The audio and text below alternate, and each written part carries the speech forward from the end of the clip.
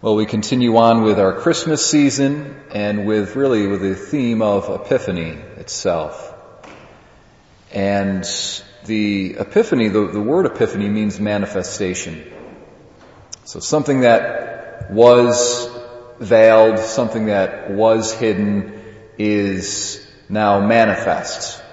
And we think of the three kings coming to visit the Christ child in Bethlehem.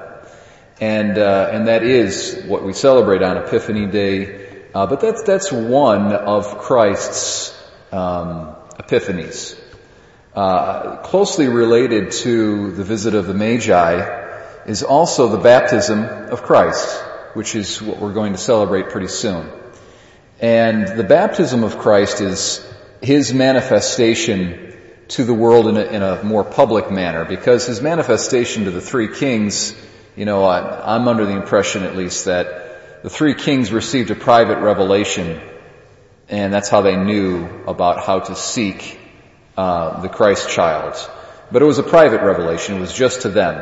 It wasn't to anybody else. Okay, it was manifested. God spoke specifically to a limited number of people, probably, maybe in the tradition at least there's three.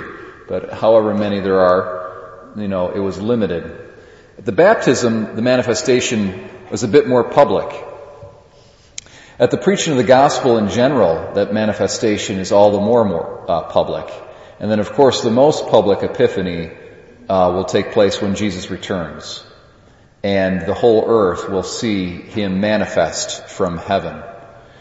And so we want to kind of broaden our concept of what the Epiphany is and what it's all about. We want it to include these things that maybe aren't thought about as often as they should be in connection with the Epiphany.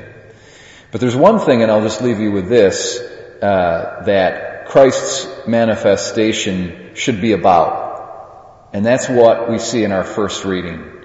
And that is, whoever loves God must also love his brother. Whoever does not love a brother whom he has seen cannot love God whom he has not seen.